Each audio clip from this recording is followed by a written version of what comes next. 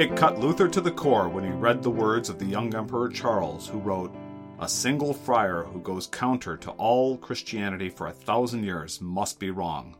Luther couldn't help but wonder, could the emperor be right? Now that Luther is safely ensconced to the Wartburg Castle, Luther was free from the day-to-day challenges that consumed his attention after he inadvertently started the Reformation. He could finally stop and deeply consider the words of the emperor. Was he the only person in 1,000 years who could rightly read the Bible? As he always did, Luther sought his answers in Scripture, eventually settling on an unexpected reading to evaluate his leadership and ambition, and the leadership and ambition of the Pope. The Song of Mary, the Mother of Christ, the Magnificat. I'm Mike Yeagley. And I'm Evan Gertner, and this is Grace on Tap.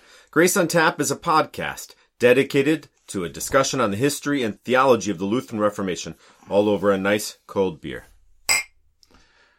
By early 1521, time had finally run out on Luther. The Pope had declared him a heretic, although he hadn't yet published it.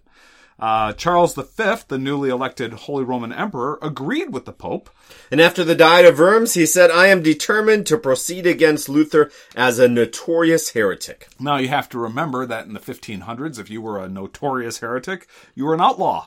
And you could be legally murdered, killed. They wouldn't have called it murder. It was a justified homicide, right? Justified homicide. So after the Diet, a whole bunch of leaders got together with Luther to try to convince him to back down. And in the last episode, we talked about the carousel of people that entered Luther's room to try to bring him to a point of compromise, maybe even just to submit to the emperor or submit to a council. And eventually Luther said, "I cannot compromise on the word of God. I will go to the emperor, or I will go to the council, but just know this. The thing that will always stay true is the word of God." So one of the things that I found interesting was that where the Roman Catholic Church mostly wanted Luther to back away from the Babylonian captivity and the open letter to the Christian nobility, the nobles wanted Luther to distance himself from the freedom of a Christian.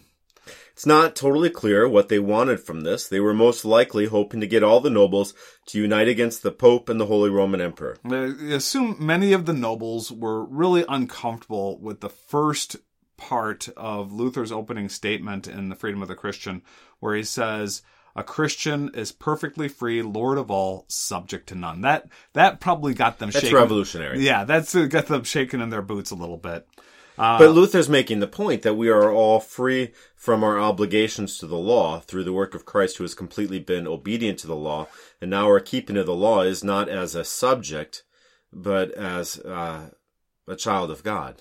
Now, it's interesting that, they're looking for that they thought that they could, looking at this, it was obvious the papal position really had a problem with the Babylonian captivity of the church. They're focusing on the freedom of the Christian. They obviously had some sort of political view in mind. So they're trying to find something that will keep all the nobles united, keep them strong, and maybe even be in opposition to the Pope. Yeah. Where there was another group that was trying to get Luther to recant the Babylonian captivity of the church. And they said, listen, if you could let that go, then the moderate Catholics and the Lutherans could get together, but everybody was trying to work together to come up with something to make this work out. Now Luther's not going to budge. He had come to the conclusion that, quote, "A Christian is a perfectly free Lord of all, subject to none, through his study of the Bible." Yeah, and so that's when Luther finds something in the Bible, that's of course, he's not going to back down with it without scriptural reasoning. And if he's not going to back down on something he believes in because it accords with Scripture, when his enemies ask him to, he certainly isn't going to back down from something he believes accords with Scripture if his friends ask him. So Luther leaves Worms on April 26th with Jerome Schurf and Nicholas von Amsdorf, and he only has 21 days of promised safe conduct from the emperor. And once that promised safe conduct is done, anybody can kill him, like we said earlier. And as part of the safe conduct, the emperor provided a small troop to travel with Luther to make sure nobody would hurt him. But Luther released these imperial troops after only a couple of days of accompaniment, and they returned to Worms with letters from Luther to the emperor and Displaten, supposedly also for Frederick, where he explained his actions at Worms. Yeah, so Luther's told that you can have safe conduct so long and literally do not stir up the people either by teaching or writing. Now, Luther isn't necessarily putting himself out there as someone who is going to stir up people, but if someone asks me to talk, I will talk, is essentially the way Luther handles this. And he's asked City and the abbot in Hersfeld of the Benedictine cloister sent out the chancellor and the treasurer to welcome Luther, and the abbot himself met Luther just outside the city gates along with other riders. Now, Luther is welcomed by the city council. He comes into town. He's welcomed by the city council. He's wined and dined by the abbot, and then the abbot is pleading with Luther to preach. And Luther doesn't want to preach, mostly because he's concerned for the abbot. He doesn't want to create problems for the monastery. And eventually Luther agrees because because he never consented that the word of God could be bound.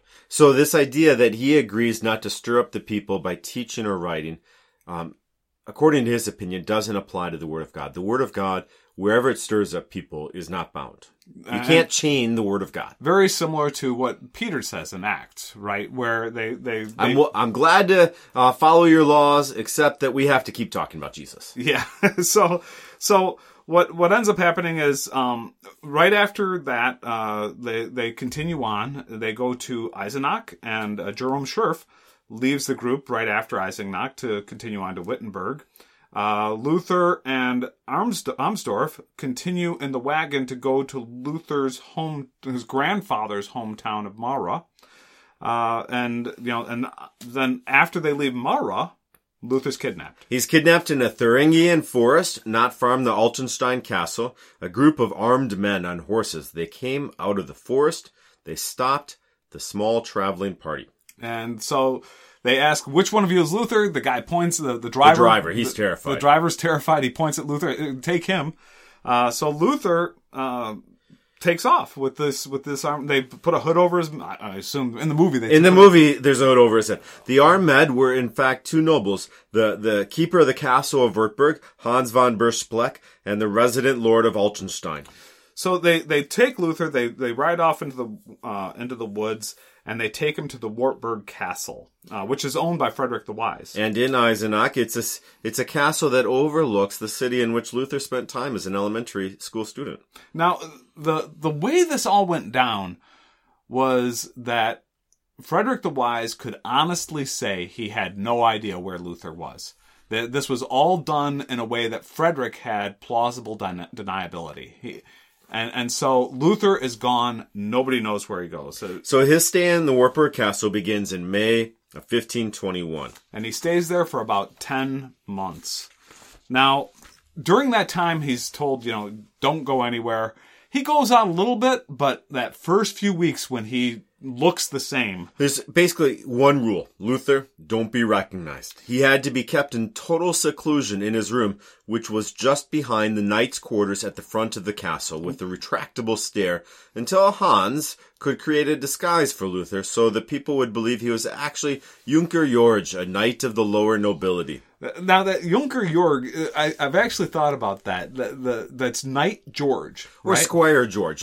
So it's not like a knight of a high level. It's kind of a low level kind of squire. I wonder if that's a reference to, George, was it St. George Yeah. and the Dragon? Well, and St. George's Day had just been previous in the, while they were in Worms, the Feast of St. George had happened. Okay, yeah. So, and for those of you who aren't familiar with Roman Catholic stories, the St. George slays the dragon, and I don't know much more about it. Protects the empire. So maybe Luther is protecting the empire through slaying the dragon of the Pope. I don't know, but yeah, both Germany and England call upon St. George that way. So Luther grows a doublet, which is sort of a doublet is the cloak, right? Mm-hmm. That's a cloak. That's replacing his monastic uniform. Okay. And then he grows new hair to fill in his tonsure. The tonsure would be the bald spot on the top of his head that often in Luther movies is kind of poorly done, and you're like, I guess the actor didn't want to go full bore and shave that part of his head. He also grew an unruly beard, and he was told not to show interest in any written materials. Now, this whole process of becoming Junker York really was a problem for Luther. And the biggest problem might be the diet. Yeah, he had to eat rich foods like the knights ate. And he said that this food gave him a bad bout of constipation. You know, it's funny. He discusses it in his letters. That's one of the things. The scholars that I read that are talking about this are like, yeah, he talks about constipation a lot. A lot. He does. And Spalatin eventually sent some laxatives to help relieve Luther's discomfort.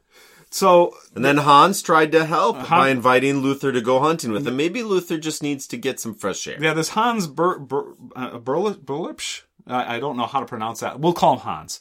But the knight who's protecting Luther, who was part of the party... He's the Castellan. He's the head of the castle. Okay, so... The keeper of the castle. He was the one that kidnapped Luther. He's the one that's protecting Luther. And now he's saying, listen, we got to get this guy out. He's going nuts in there. We'll take him out hunting. I know I enjoy hunting. Let's all go hunting together. What was Luther's opinion of hunting? Oh, he hated hunting. He wrote to a friend, there was some point in tracking down bears, wolves, boars, and foxes.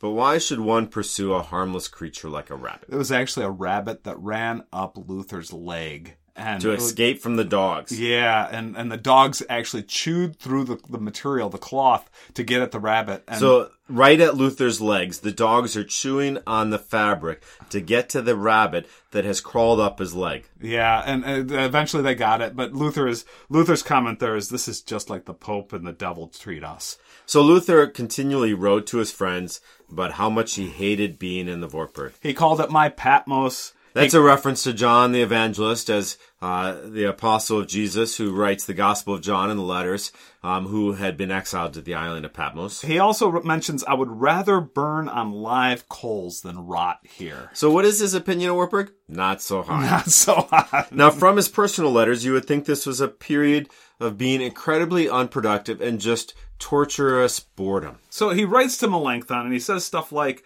I should be ardent in the spirit, but I am ardent in the flesh, in lust, laziness, leisure, and sleepiness. You know, by the way, I was reading a Catholic, very conservative Catholic defense against Luther, and they actually reference this. They say, is this the way a leader of a church should be thinking? You know, consumed with lust? What the heck? And it was sort of on the other hand, I appreciate his revelation of vulnerability. That life is hard, and that's the different. That's how we look at things. Is that, hey, we're all sinners and saints, and we all have these problems. So as much as he may write that he wants to burn on live coals rather than rot there, it can't be further from the truth. Luther was more productive during these 10 months than he was at almost any other time in his career. Luther translated the New Testament from the original Greek, helping to define the modern German language to be defined from the court language of Saxony. So there's so many dialects within Germany, but by translating the New Testament Greek into German, utilizing the Saxon court language, he brings some uniformity throughout Germany. And then, I mean, he wrote like a dozen books in 10 months. Along with sermons and other writings. Unbelievable. But the solitude and loneliness were tough on Luther. This time of seclusion could allow him to think about everything that was happening. Even more than his struggles with food. You know, Luther was... and his struggles with food, his disdain for this life as a knight, this hunting, all the problems, what he really struggled with was his own conscience. So he has a lot of time to stare at the mirror and wonder, who am I that I have the position to start all of this? You know, and in his writings, he in this period, he's saying things like, are you alone wise? Have so many centuries gone wrong? What if you were in error and are taking so many with you to eternal damnation? He also wondered if he was supporting the gospel strongly enough. He said, my conscience troubles me, because at Worms I yielded to the importunity of my friends and did not play the part of Elijah. They would hear other things from me if I were before them again. And then, you know, really being alone and idle was especially difficult. He writes, I can tell you in this idle solitude there are 1,000 battles with Satan. It is much easier to fight against the incarnate devil, that is, against men, than against spiritual wickedness in the heavenly places. Often I fall and am lifted again by God's right hand. So, Mike, in your trips to Germany, have you had a chance to go to the Wartburg Castle? No, I have not. So I've been there a couple times, and there is Luther's study there. They've got the whalebone, they've got his desk, they got the quill, and what I find is nothing in that room is original. Because it's all been taken away as souvenirs over the years. Okay. And so they've tried as much as they can. But there is this kind of, this turnaround along hallway. Suddenly there's this door and you look into it and you can't get all the way into the room. And there's this sort of like hushed silence in this room as much as things are very loud in other parts of the Wartburg Castle. And there's meant to be this very like just pause of sacredness. And then you look at the sign, it says, nothing in here is original. I'm like, oh, okay. It's not sacred? I guess not. I don't think Luther would have said it was sacred. No, but that's the way it's kind of presented. Oh, okay. The Wartburg's a great castle to go and tour. There is just a sense of great history. The Wartburg Castle is the first place the German flag signed during a confraternity celebration in 1817 of students. It was kind of the revolt of the modern, that led towards the modern German nation. And there's a great gallery room where symphonies have played and been broadcast around Germany. There is just a lot of good history at that museum. Yeah, I've every time I go to Germany, I'm typically there for business. So that's my first problem. Yeah. And when I'm there and I have time, or when I'm there for vacation, we tend to stay around Dresden, Berlin area. Yeah, and there is a GM factory there in Eisenach, which is right below the mountain from Wartburg. One side note: if you end up, people listening to this podcast, if you end up going to Wartburg, the truth is the bathrooms are small. And take a moment every time you find a bathroom to go to the bathroom, because you will not find another one for a couple hours. Good advice.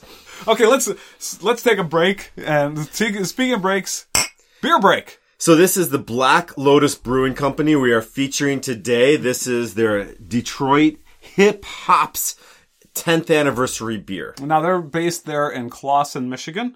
They have they're run by Mark Harper, Michael Allen, and Michael's wife, Jody, which is, I guess, Mark's sister. So Mark was a school psychologist and musician, Mike a financial planner and banker, and they both longed for creative and spiritual control over their careers. They were really disheartened by, they say, massive corporate entities serving up inferior products.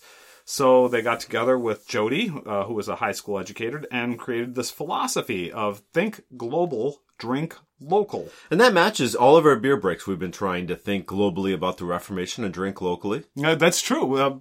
We've had two beers that were not Michigan beers. We had one from Ohio and then one from Japan. And really, both of those are as far from Michigan as possible. I mean, Ohio, that's as far away as Japan is.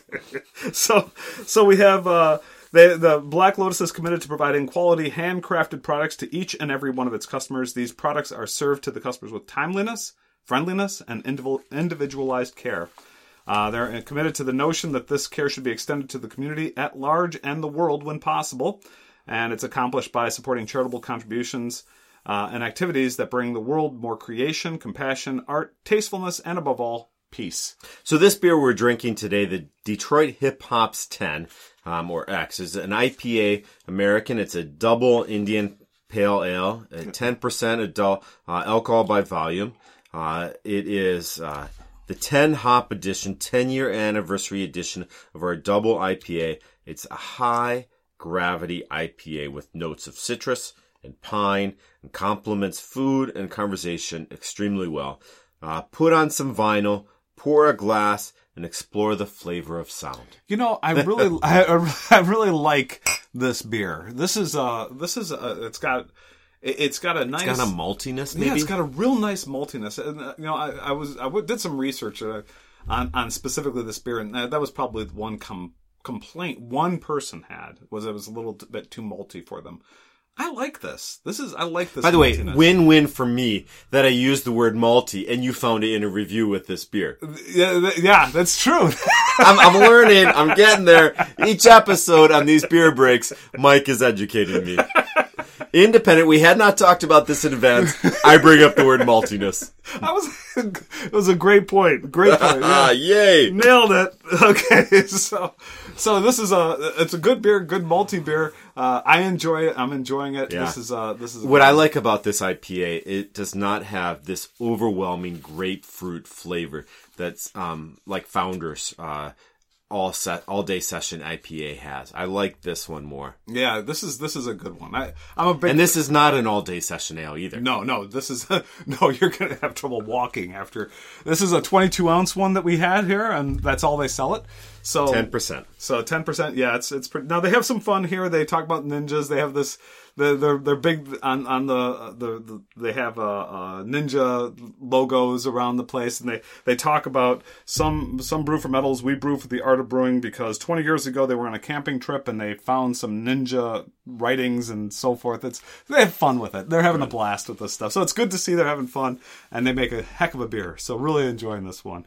So back to Luther at the Wartburg, and during this episode, we want to spend some time looking at one of the things that Luther writes while he's at the Wartburg is a commentary on the Magnificat. It's one of the books he publishes there, and it is somewhat intended or inscribed, devoted towards Frederick the Wise. Now, James Kittleson, who we're really, nearly every episode has got some material from James Kittleson. Yeah, he is one of the 20th century's most respected Luther's biographies. And he makes the point that this document best captures Luther's thoughts and feelings during his time at the Wartburg. So that really got me, at least, looking into, well, what is in this document? Luther's obviously thinking a lot about his place in the world. What's he doing? Is it right? And so Luther is going to look at Mary's song, the Magnificat, which is found in Luke chapter 1, verses 46 to 55, as a devotion on the proper ways to consider the role and responsibility of leadership. Now, at first, I thought it was sort of an odd approach to talk about leadership from the perspective of the Magnificat. It seems like... Is that because it's a girl's song? Well... No, it's more that, I mean, there are these, Mary was not a leader, right? And by no, she is never presented as a leader in the Bible. And you've got David, you've got Moses, you've got Solomon, you have all these people who are obviously leaders. And so you've got all these biblical examples of leaders. And when Luther is trying to understand what is his role, his responsibility as a leader of the Reformation, he does not look to David or Moses. He looks to Mary. So we're going to take a little bit of time here and try and make sense of this for you. I think this particular episode, I spent hours trying to figure out, okay, where's Luther coming from here? So let's see if we can walk you through this.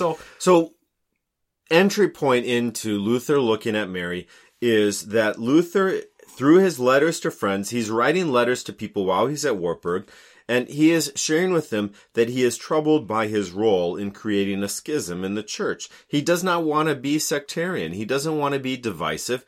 He doesn't want to be the one that divides the church. Like the emperor said, was Luther the only person in 1,000 years who could properly read the Bible? And put another way, Luther's asking himself, am I being led by the Spirit?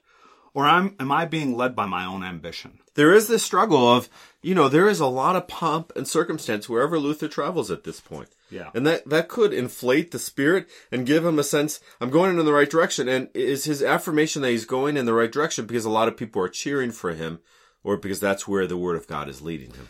You can sort of, at least I thought it became clear when Luther wrote about the great problem of leadership, and I think it's in the Magnificat, his commentary on the Magnificat, where he says, "Since the heart of man by nature is flesh and blood, it is of itself prone to presumption. So there is a strong incentive for the leader to have so much presumption and smugness that he forgets God and does not care about his subjects." I do want a confident leader. Yeah. And yet, can it happen that the smugness and the presumption of a leader can be so great that then they become deaf to what God is calling them to be? So Luther's solution, Luther gives his own solution here, and it says, all rulers should fear God more than others do, learning to know him and his works. So what this is really going to focus on is the fear of God. At least that's my read of this. And the leader is never so great that they're greater than God. And that doesn't undermine your confidence as a leader.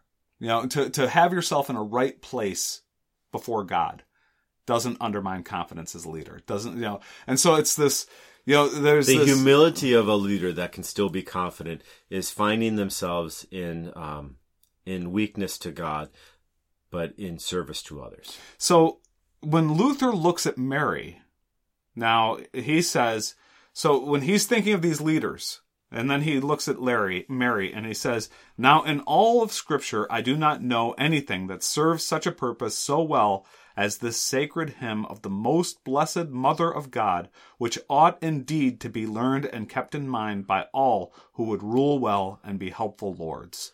And after reading through this, Mike, you're starting to understand why Luther says rulers should look to Mary. Yeah. I think Luther believes that the greatest threat to a ruler, and this is just my read of this. I mean, I'm by no means a scholar. I make a point. I'm not an academic here. I'm just an engineer, right? But we're all baptized children of God. Thank God for that. But but I say, at least my take on it is that the greatest threat to rulers is to become presumptuous due to their great wisdom or power or wealth. So if I have wisdom, or if I have power, or if wealth, or if I have any combination of all three, I can become presumptuous that I am a leader because I have these. Yeah, and what Mary has, and what Luther points out, is that Mary is given a much greater gift than any of these things.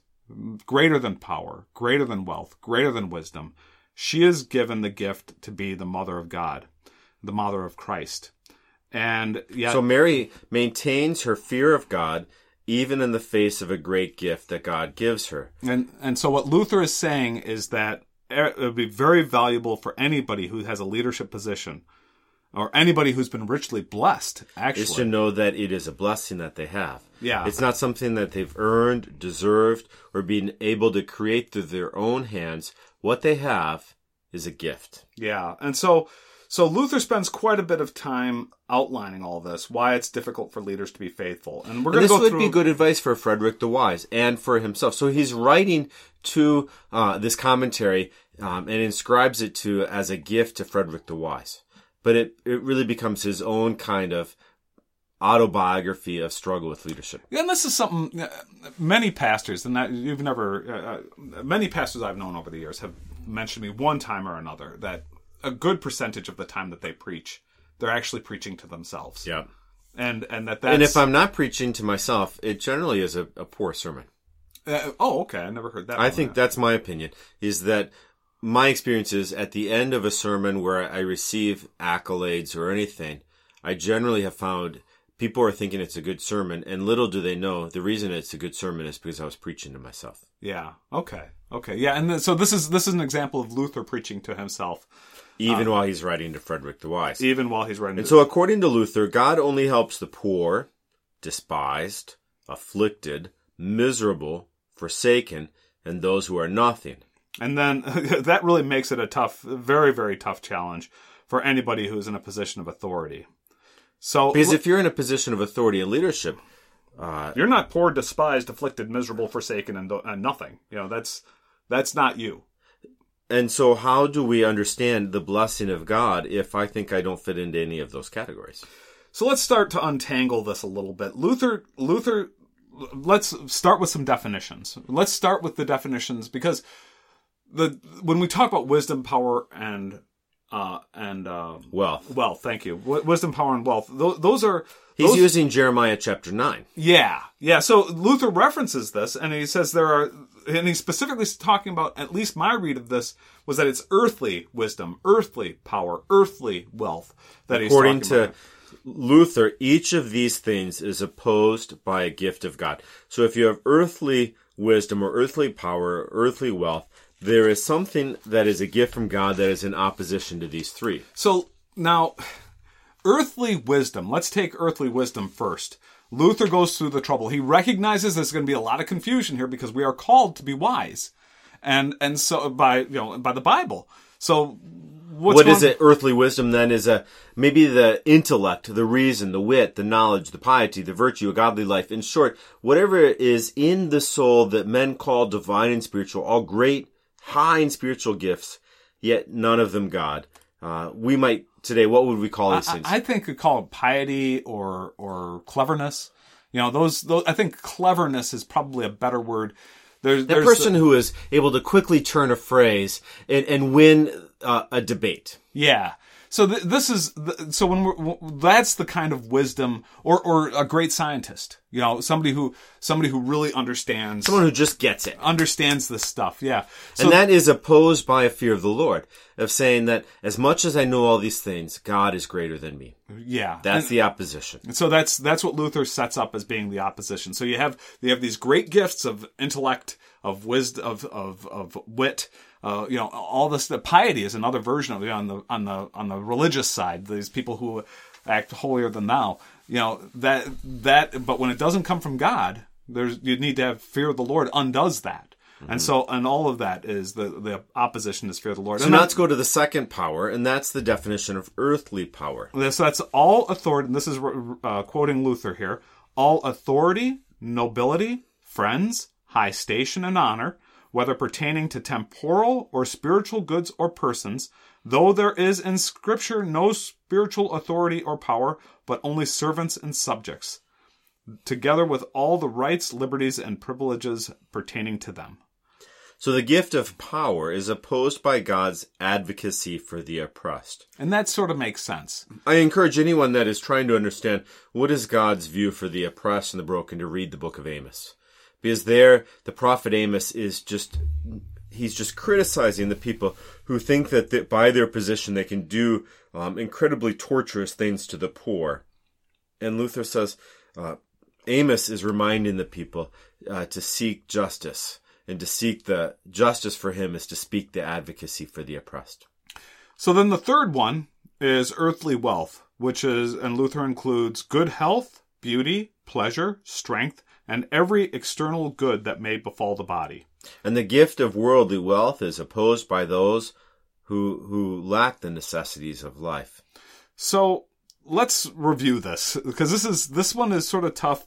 So let's review this. According to Luther, earthly wisdom, which I've called cleverness or piety, earthly power, and earthly wealth all draw us away from God. So the big problem here is that I don't know if it's possible to rule on earth without earthly power, earthly wealth, earthly wisdom. I think what Luther is seeking is, in his self-examination, what is his ambition? Is he seeking that wisdom, that accolade that he is so clever? Is he seeking that position that allows him to control temporal affairs? Is he seeking that earthly wealth of good health? For him, just think about all of his complaints about constipation. Is he seeking that moment of ease and comfort? Or is he, in all things, thinking, I could give up the wisdom, the power, and the wealth as long as I'm advocating for God's word? Well, and this is, and that's hard enough. And then he says, Luther writes that to make things even tougher, God only helps the poor, the despised, the afflicted, the miserable, the forsaken, and those who are nothing. And keep in mind, what he's doing is reading the Magnificat, and where Mary sings about how God opposes the proud, and he breaks down the proud, and he lifts up those who are lowly. Yeah. So here we have this situation that Luther is saying, okay, people in authority have these struggles against wisdom, this power, desire wealth, of coveting, essentially, and this ambition, and and then they're given the responsibility to rule, and in order to rule effectively, they have to have wisdom, they have to have power. These are things that are important, and wealth makes it easier. Wealth makes good health. Good health makes so they have all this stuff that they need to do their job. Oh, it's so easy to get entangled. Yeah, and so Luther, this is he's really got a tough nut to crack here. And so what he does is, we're going to walk you through this. He starts by defining man. And he defines the three parts of a person as spirit, soul, and body. And so we're just going to set aside for a moment these questions of earthly wealth, power, and wisdom. And we're going to talk now about this definition of spirit, soul, and body. Luther says the spirit is the part that allows us to lay hold on things incomprehensible, invisible, and eternal. It is, in brief, the dwelling place of faith and the Word of God. So that's the spirit. So, and then he goes on and he defines the soul. And this is actually something I've always wondered. What's the biblical difference between spirit and soul? So he says the soul is the part of the being that houses the things that can be comprehended, like reason and knowledge, along with emotions like hatred, love, delight, horror, etc. And then the body is what carries out the will of the soul and the spirit. The desires of the soul and spirit are then brought into action through the body.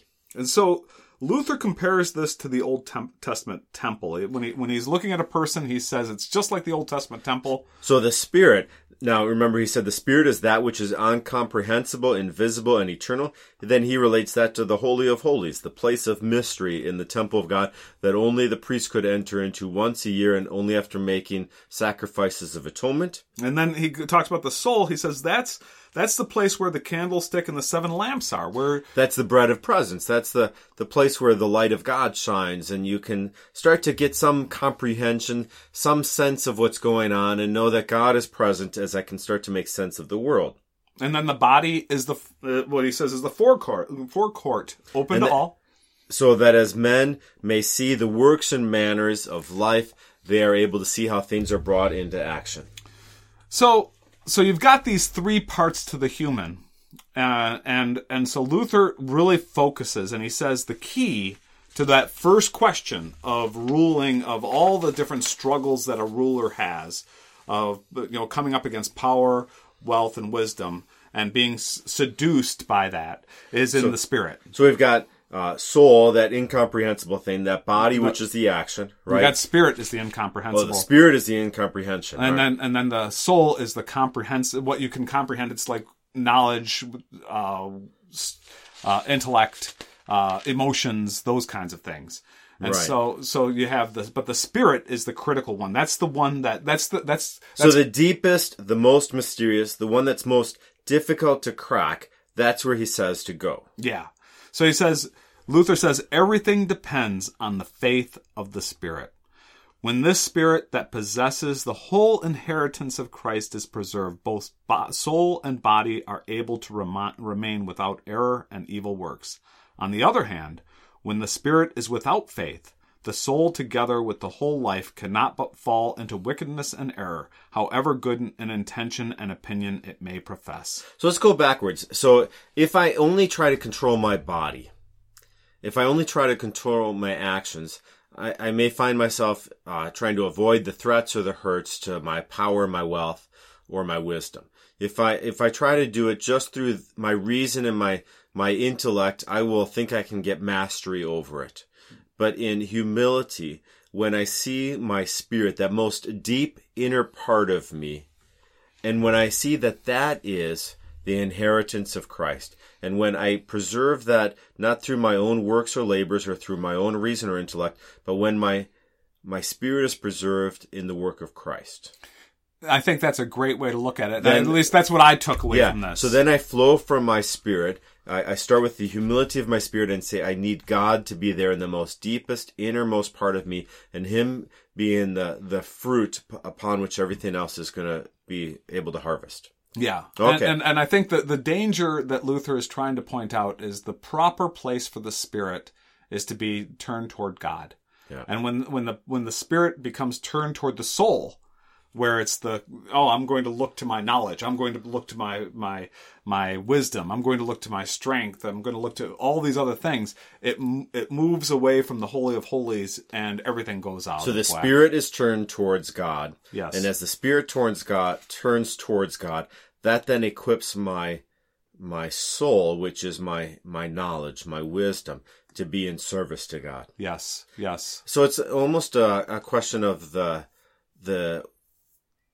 tail of the dog, wagging the dog. Yes. If I let my body or my soul control my actions, then the wag of the dog. Yeah, the tail is wagging the dog. The tail is wagging the dog. But if I let my spirit be in Christ, if I'm centered in all that I am in Christ, then outflows from that something that's more pure. And so then he looks at Mary. And he says, and Mary says, my soul magnifies God the Lord. So her soul is following her spirit, which gives the Lord full credit for the great gift she's been given. So spirit is centered on God, so now my soul can magnify God. And then Luther continues. He says, she had no thought but this. She regarded herself alone as unworthy of such honor, and all others as worthy of it.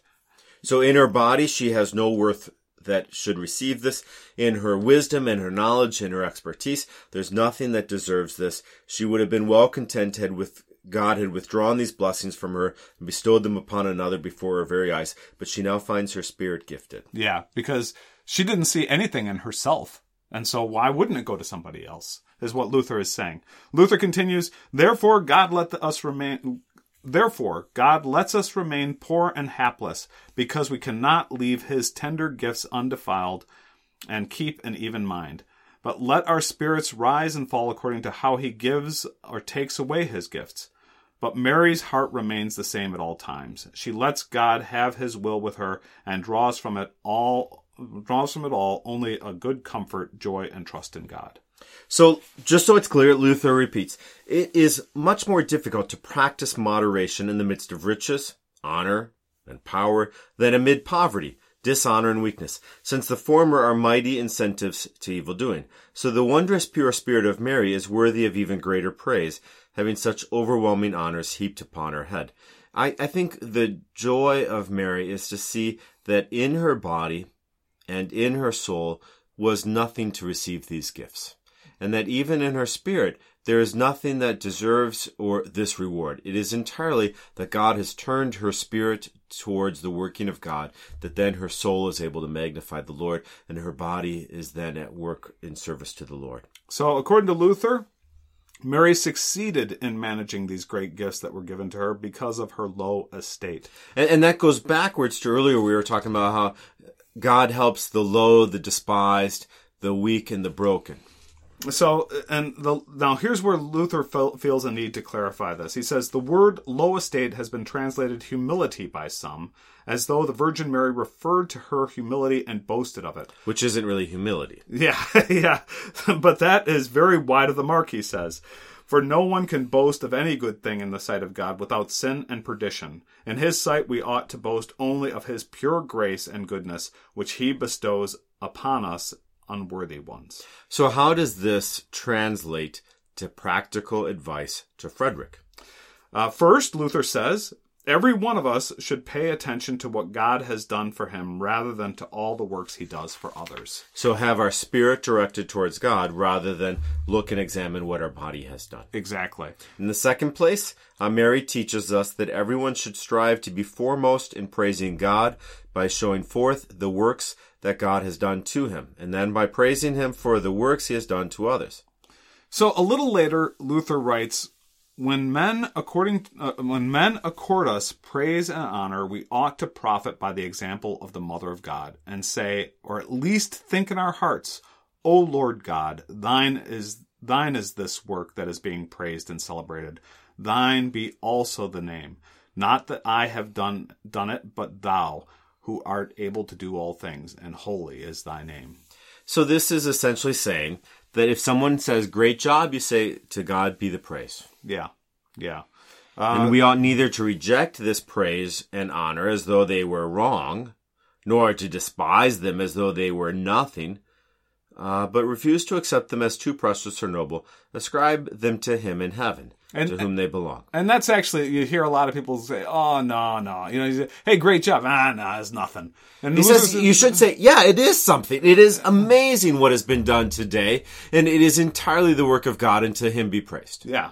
And this, it'd be interesting if, after I preach a sermon, it says, oh, that was a great sermon. I'm like, it was awesome. You're right. It was a great sermon. And I say, to God be the glory, because he is at work here today. Yeah. And that's what Luther is saying, is not to reject praise and honor as though they are wrong for seeing what is good.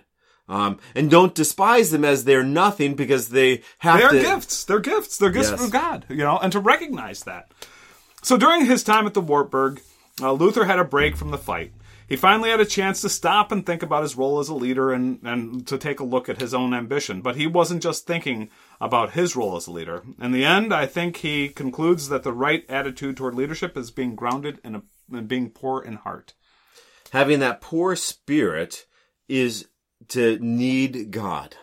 And if I know I need God for my spirit, then my soul is receiving all gifts from God rather than from myself.